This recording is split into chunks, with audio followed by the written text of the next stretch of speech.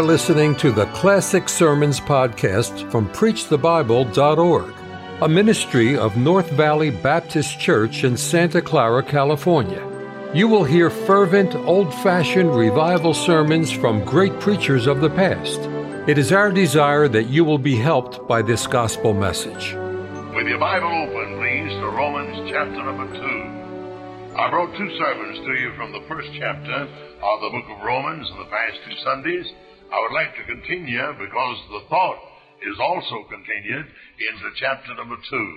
And I'd like to bring you a message today on God's judgment, the judgment of God, verse number 2. I read, but we are sure that the judgment of God, now there you have my subject, the judgment of God. But I want you to note verse number 1. And by the way, before I point out verse number 1, God's judgment is based upon 3 tremendous things that are spelled out in these verses, and you that mark your Bible ought to mark these 3 things, and you'd have my sermon in outline form. Number 1, the judgment of God according to truth, in verse number 2. So God's judgment is according to truth. And then in verse number 6, God's judgment is according to his deeds. To every man according to his deeds. Men are judged according to the things written in the books of heaven in relation to his deeds, wicked deeds. This is in mind.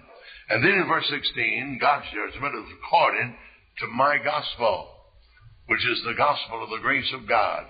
Men are to be judged by what they do with Jesus Christ our Lord, and with the attitude they have in relation to the gospel of Jesus Christ.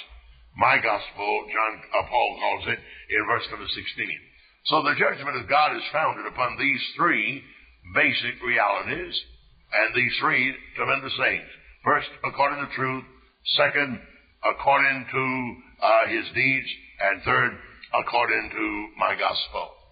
In verse number 1, Romans 2, therefore thou art inexcusable, O man. Now, I want us to determine whom Paul is speaking of in verse number 1. Therefore thou art inexcusable, O man, whosoever thou art that judgest. For wherein thou judgest another, thou condemnest thyself. For thou that judgest doth the same things. Now, that verse in relation to chapter number 1 needs to be fathomed and understood, or you'd really understand, I don't think, the judgment that Paul is speaking about. To read verse number 1 on the surface would seem to indict the other company rather than the company described in verses 26 and 28 and 24 of chapter 1. And since the 2 chapters are related, and since the word therefore is a conclusion of chapter number 1, therefore the 2 chapters are related. They're tied together. And they're tied by the word therefore. The therefore referring to that which Paul has already set forth in chapter number 1. Therefore, thou art inexcusable, O man, whosoever thou art that judgest. It would seem on the surface that judgment would be shoved over on the shoulders of the other company, of the other people who are not guilty, as these are described as being guilty in chapter number 1.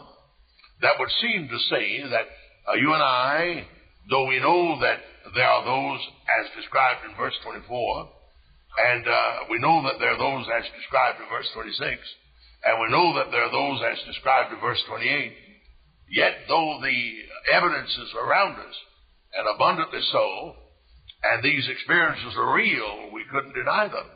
Yet it would seem to say in verse 1 of chapter 2 that we're not to be occupied in judging, even though we know that such things go on, reprobate people, and people who change the natural use into that which is not natural and so on. Though we know that these things go on, it would seem to say in verse number 1 that we are not to judge. Well, I don't know whether that is the correct interpretation of verse number 1 or not. I would rather think that the warning in verse 1 is a continuation of the warning of verses 24 and 26 and 28 of chapter 1. The warning in verse number 1 of chapter 2 is a warning to these that are thus given over to a reprobate mind, and thus do things that are not convenient, and given unto vile affection, a warning to them, lest they by their judgment attempt to justify their wicked deeds. And from that angle, you can reconcile verse 1 with the content of verse number 2 of chapter number 1. You can reconcile the first verse in the second chapter. Now, if you're to say, therefore, that since we know that these things go on, these vile, unmixable, fleshly, lustful indulgences persist all about us, in every community you have some of that. Though we know those things go on, we're not to judge. Would be to handcuff, so to speak, or to stop the mouths of the preacher, or the Sunday school teacher, or the school teacher, or the public servant, against any criticism of these that are given over to such descriptions as are contained in chapter 1. Thou therefore, O man, guilty of the sins of verse 24 and 26 and 28, are inexcusable. Whosoever thou art that judgest that though you do these things, I'm justified in doing these things because God made me thus. It would seem to be that which Paul is saying. And that's the philosophy of our day in relation to these sexual perverts. They say, well, God made me as I am. And since I was made as I am, I therefore am not responsible. And society, therefore, cannot hold me responsible, since God made me with that vile affection. Well, I question in the first place whether God made you that way. I'm thinking that you made yourself that way. And I'm thinking that the devil made you that way. And I'm not prepared to indict God for having made you that way to begin with. But at least they say, well, God made me that way. And because God has made me such, and thus, therefore, it's not a wicked thing that I indulge in the things described by Paul in chapter number 1. And they set out, therefore, to judge those of us who live in the opposite way, and indict us as being the criminal. And you'd be surprised how many people in the land will indict us as being the offender, when actually these described in chapter 1 are the ones that are really the offenders to begin with, and not us. Much like when President Kennedy was assassinated, and that was a sad thing, and a black spot upon our history, and I'm aware of that fact. Nobody could justify a thing like that, and I certainly would not justify a thing like that. But the news media immediately indicted the whole American family. And they said all America is guilty. All America, all our society is sick. And because all of our society is sick, therefore everybody in America is guilty of murdering President Kennedy. Well, now that's crazy. That's just plumb absurd and foolish. For the news media, you would think the news media would be more intelligent than to make a blanket indictment of the whole American family because of the assassination of the president. But that happened within 24 hours of Kennedy's assassination. The news media had already sit in judgment and came up with a verdict. And the news media, I mean by that the TV crowd, the radio and the newspaper, and Time magazine, and Look and Life and Newsweek, had already sit in judgment on all America and come up with a verdict that the whole society was responsible for the death of our president. Now, they judged the innocent. I wouldn't be at all surprised if a lot of other people in America could have done the same thing that was done. But to make a blanket indictment of all America because of what one man did or one group of men did, as far as I'm concerned, is foolish and unreal and not and inconsistent. You wouldn't do that. And that's exactly the philosophy of the perverters in our day. Those that are described in chapter 1. They say God made us that way, therefore we're not to be judged. And they turn right around and place the judgment upon us. And Paul hits them square in the eye in verse 1 when he said, thou art inexcusable, O man. You that are guilty of these things that are described, you are inexcusable. I think all of us would agree that the old man, thou art inexcusable, in verse 1, is a reference to the chapter number 1. Therefore, thou art inexcusable, O man, of you that are perverters, in that you judge innocent people guilty because of what you are. And that's a twisted, perverted sort of judgment that I want to make mention of in this hour. I hope that you understand what I'm talking about. I hope I haven't confused you.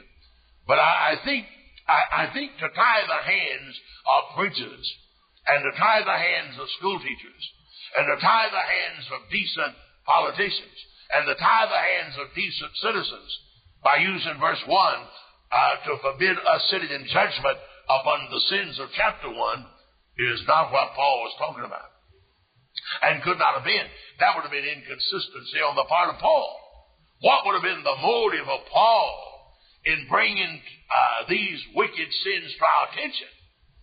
And chapter 1 of Romans is one of the most solemn chapters in the Bible.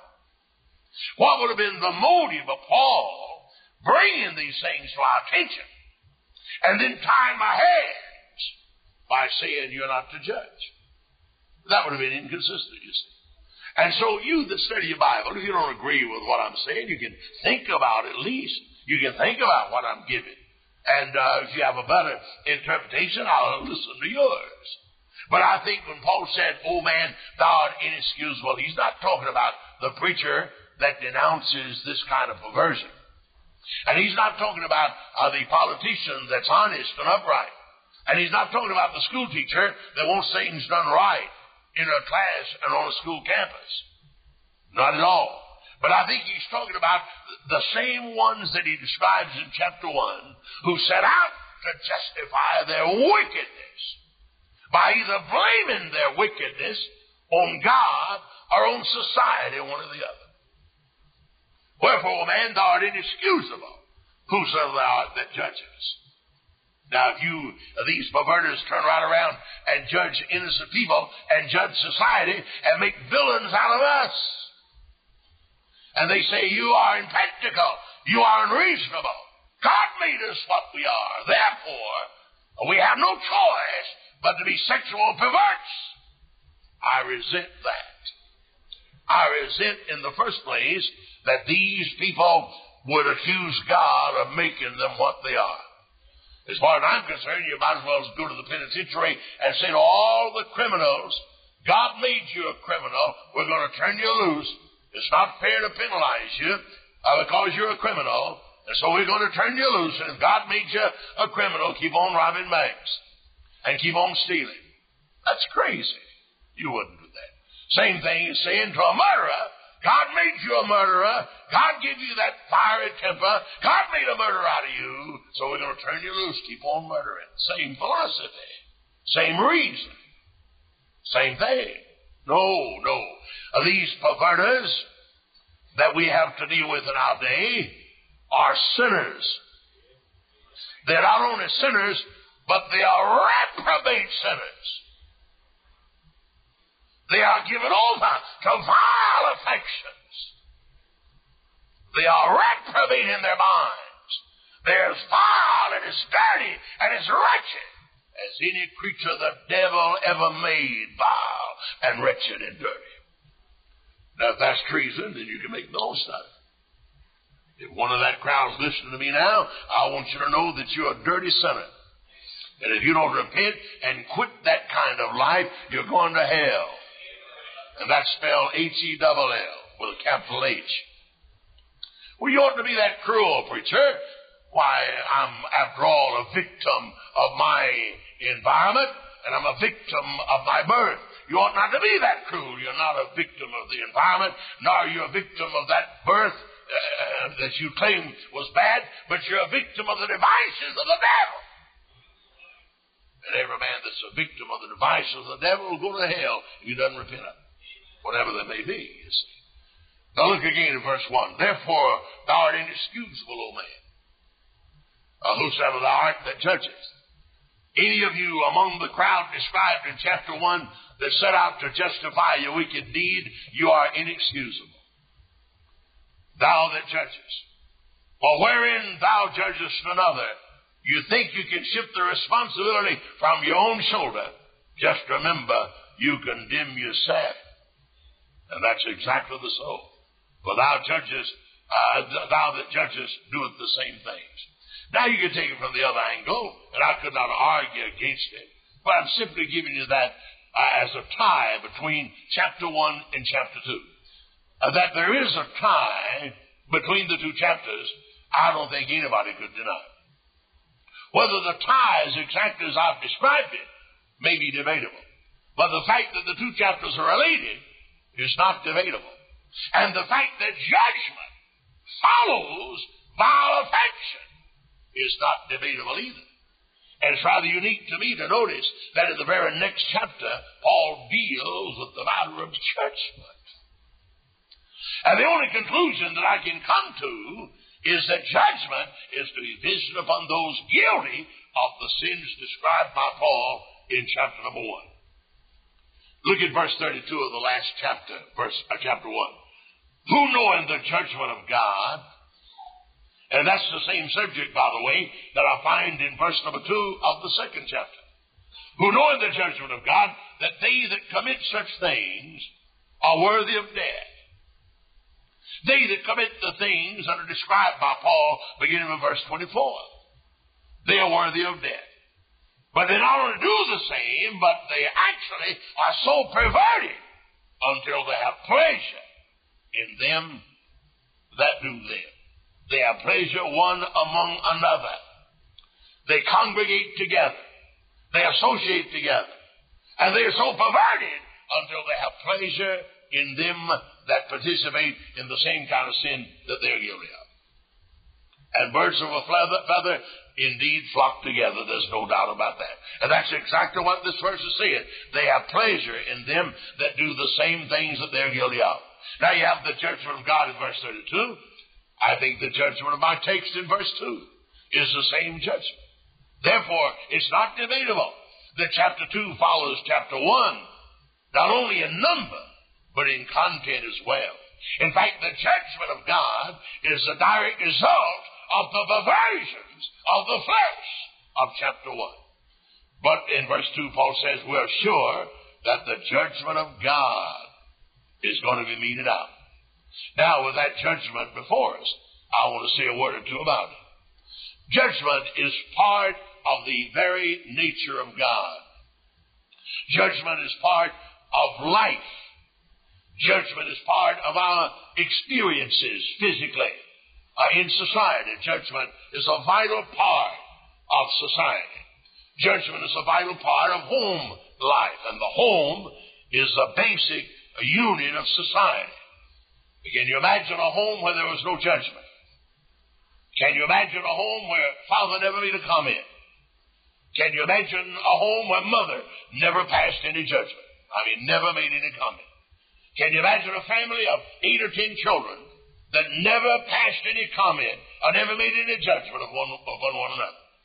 Why, that'd be utterly impossible to imagine that kind of a thing. I say judgment is a natural, normal, human reaction. And certainly, judgment is a godly reaction to sin. I'd be a perverter of the Scripture if I implied that God is not a God of judgment.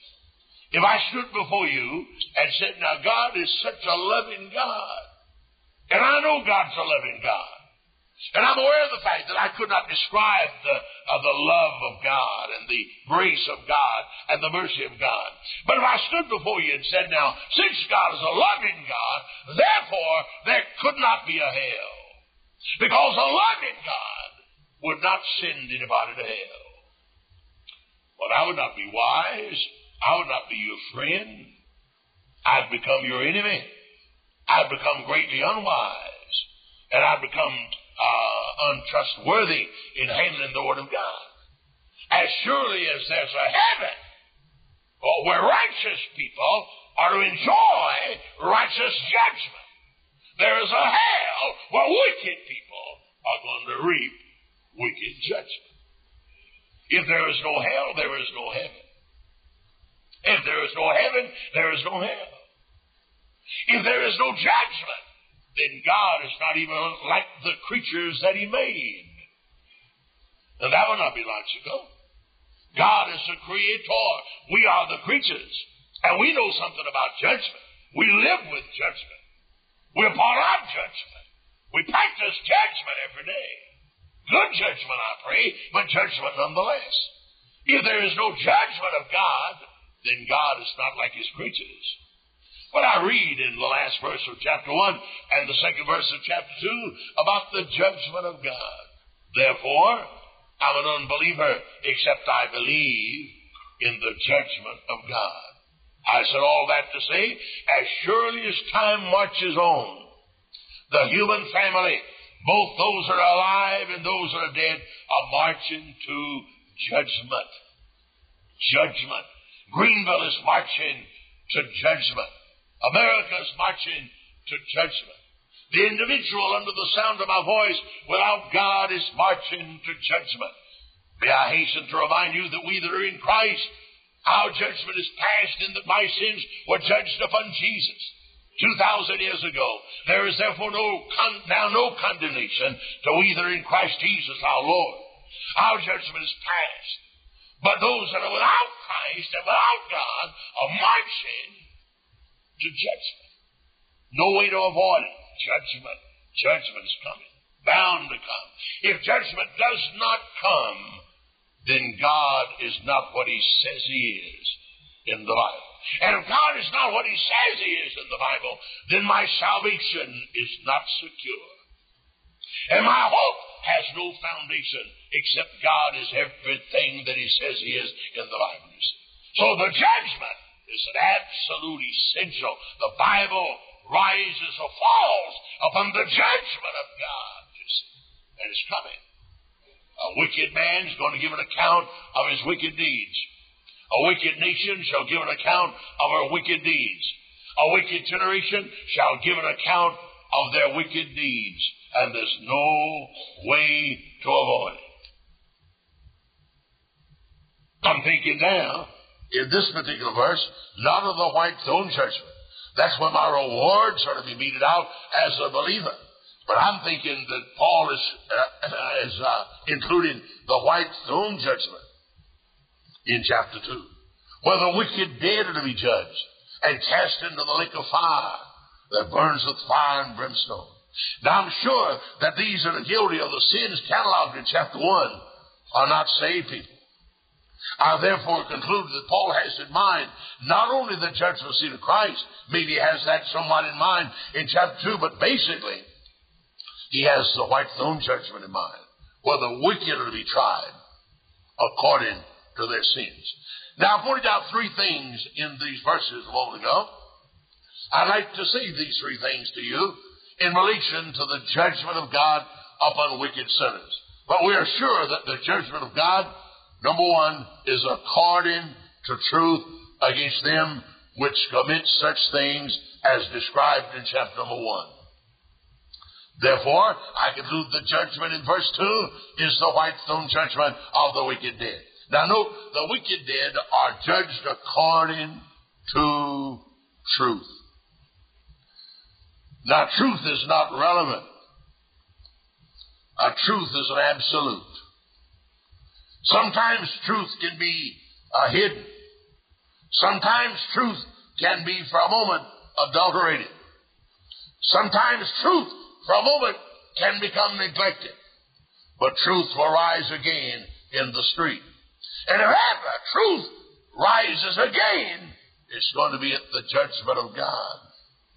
You may successfully pervert it or dilute it or cover it for a time in this sojourn. And there's no doubt in my mind but what Greenville is filled up with many who have successfully covered their real character, the truth about themselves. If we knew the truth about some of our citizens of Greenville, it would appall us and shake us and disturb us if we knew the truth. They've covered it. But I want you to know that in the judgment of God, that truth you think you've got covered will be shouted from the housetop. And you haven't got it covered from God? Not at all. Not at all. Some of us know something since Watergate. We know something about being disappointed, don't we, in personalities. I voted for President Nixon, and I promoted President Nixon. And I was sorely shaken and disappointed when I heard or read the report of those tapes. I couldn't believe when the news media first began to insinuate the content of those tapes. I couldn't believe it. But when I read the transcript in the newspaper, I had no choice but to accept it. I couldn't believe my eyes that a man would cover up to that degree and be one thing to the American public and another thing in the Oval Office. I couldn't imagine that that could go on. And I want to believe that that doesn't exist in Washington today. I want to believe that Mr. Carter is a man of greater integrity and greater character. And I'd be sorely shaken, as much shaken now as I was before at Watergate, if I were to discover that that kind of conversation, that kind of conduct was going on today in the Oval Office. It would shake me to the depth of my soul. I say sometimes men can cover up their wicked deeds, and sometimes men do cover their wicked deeds. But the time is coming when it's going to become unfolded and exposed. He that covereth his sins shall not prosper, but whoso shall confess and forsake his sin shall have mercy. Be sure your sin will find you out. I believe sin finds men out in this life, but I'm sure that sin finds men out at death, and sin finds men out at the judgment of God. And the time is coming when every sinner will be judged according to truth. Who are you going to lay it on then? Who are these immoral reprobates of chapter 1? Who will they blame then? When the truth is held up, and when God tells everybody at the White Throne Judgment just what you are in detail. The White Throne Judgment will reveal more about wicked people than the Watergate tapes ever revealed about Nixon. But when God reveals to people and others at the judgment exactly what you are, that's what's going to happen. That's exactly the way it's going to happen. A lot of people think they have it coming up, but God's going to expose it. And wicked sinners will be judged at the judgment according to truth. And there'll be nothing hidden. Nothing. I mean, not one thing hidden. Not one thing. Now, that ought to cause people to think, but you know, you'd be surprised how many people will do no thinking. Even with that statement, they'll do no thinking. Let's read verses 3 and 4. They are important verses. Thinkest thou this, O man, thou that judgest them that do such things, and doeth the same, that thou shalt escape the judgment of God? Or despise, along with that wicked thought of verse 3, or do you despise thou the riches of his goodness and forbearance and long-suffering, not knowing that the goodness of God leadeth men to repentance? They despise the very gospel. This crowd of moral reprobates despise the very gospel. They despise the goodness of God that leadeth men to repentance. Now, here is the true nature of the judgment, according to truth. Then I come to the second basis of judgment in verse number 6, who will render to every man according to his deeds. The White Throne Judgment will be according to his deeds. Now, to me, that's a very important thing. Not everybody that goes to hell is going as these moral reprobates of chapter 1, and I'm so glad that's so. It'd be an awful world to live in if everybody was a moral reprobate. It'd be an awful world to live in if everybody were murderers, if everybody were thieves. It'd be awful. But I think an unsaved man at the White Throne Judgment will be judged according to his deeds. There'll be a lot of good people who shall go to hell. I hate to say that. It seems to nature that a good man ought to go to heaven. A good father, a hard-working man, an honest employer, an employee. Why, you'd think a good man would go to heaven. A man that would be hard-working, a man with moral character, a man with integrity, a man that spoke the truth, a man that was honest, a man that was above board, a man that didn't dissipate his life and waste and squander his money, a man that took care of his family and cared for his family. Why, you'd say, surely they'll go to heaven, preacher. Well, not all of them. But even, I can't hold this out to you for whatever it may be worth. It'd be better to go to hell a good man than to go to hell a moral reprobate. Now, it's not better to go to hell. It'd be better to go to heaven, of course. But if you persist in going to hell, I believe I'd try to go as a decent man. Because men are judged at the judgment according to their deeds. Now, I think the righteousness of God would demand that. You and I would agree that at the judgment seat of Christ, that we are rewarded according to our deeds. If our works are many, our rewards shall be great. If our works are none, our rewards will be less. At the judgment seat of Christ, we're rewarded according to our works. We'll all agree at that. Or why not agree, likewise, that at the white throne judgment, that the wicked have the same degree of punishment in hell. All go to hell, don't misunderstand me now. Every unsaved man goes to hell. But the degree of punishment is determined by the degree of guilt. And I think these moral reprobates of chapter 1 will experience the most severe of the judgment of God because of the nature of their sin. All over Greenville we have good men who've neglected the gospel. I couldn't find anything else wrong with them. They're hard-working men. They're decent citizens. They're good neighbors. I couldn't find anything else wrong with them. But they neglect the gospel, spurn and despise the forbearance of God and the gospel of God. And they're going to hell. But I could not imagine that the degree of their torment will be exactly the same as these described in chapter 1. I wouldn't think so. So I say to you that in the judgment will be according to their deeds. Much wickedness, much torment. A lesser amount of wickedness, a lesser amount of torment. No lesser amount of hell. Now, don't misunderstand me. There's only one hell. But the same God that rewards the saint according to his works will reward the wicked according to his deeds. And so it'd pay you to go to hell a decent person than it would be to go to hell a vile reprobate. And then there's a third basis of this judgment, down in verse number 16. In the day when God shall judge the secrets of men by Jesus Christ, according to my gospel. That's the third. First, according to the truth. Second, according to his deeds. And third, according to my gospel. Men are judged according to the gospel. Now, I want to say one or two things that all of us at Tabernacle would say amen to, I'm sure.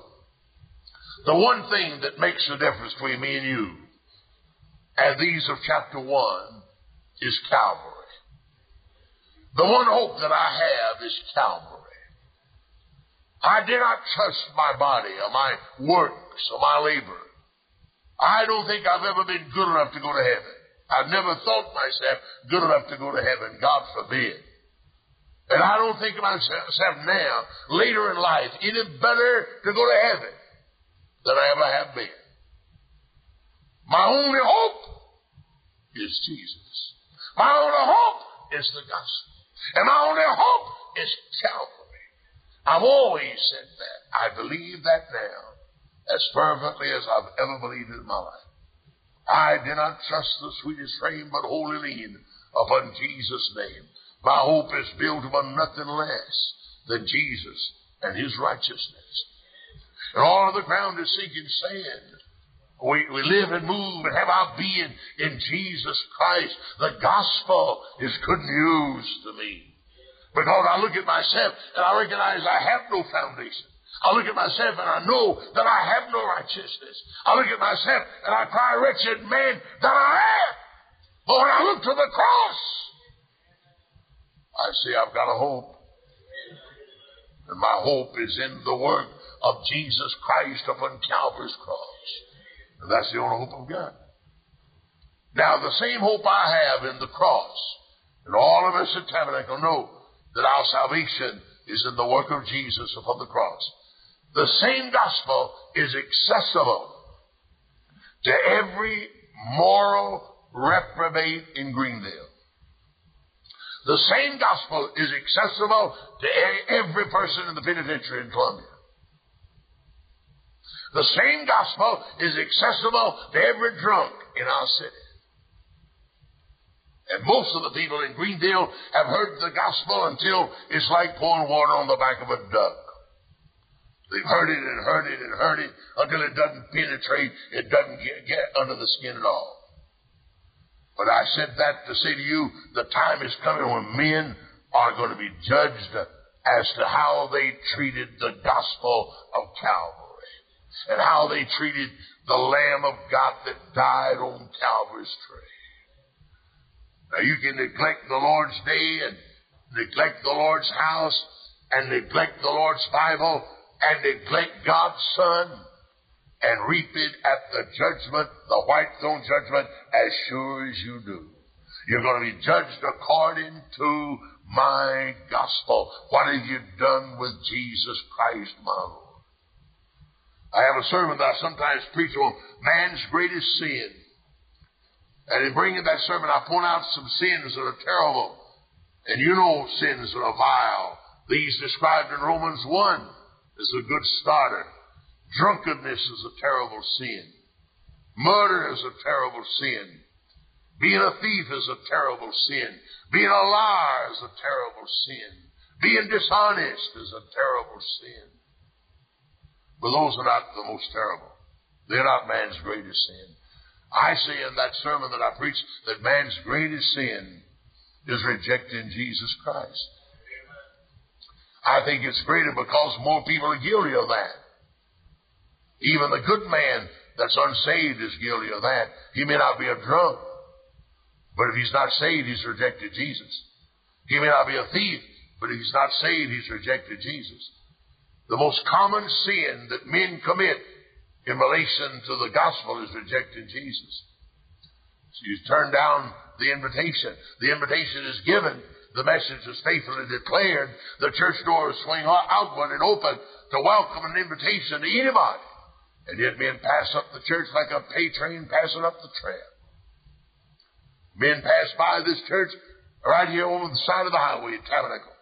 Hundreds, thousands pass by every day. Some live close by and don't even look at it. I mean, not even look at the building. Pass by as if it were not even here.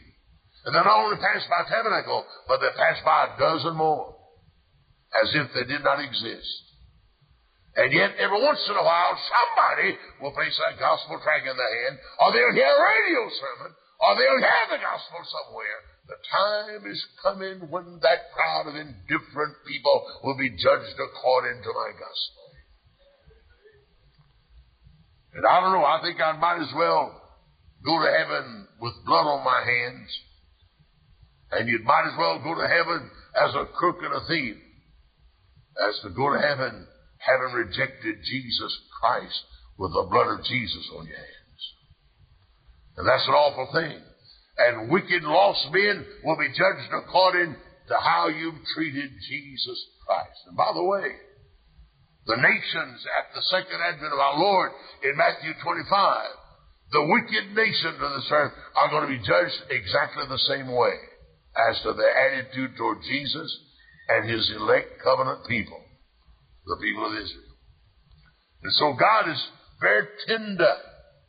God is very deliberate.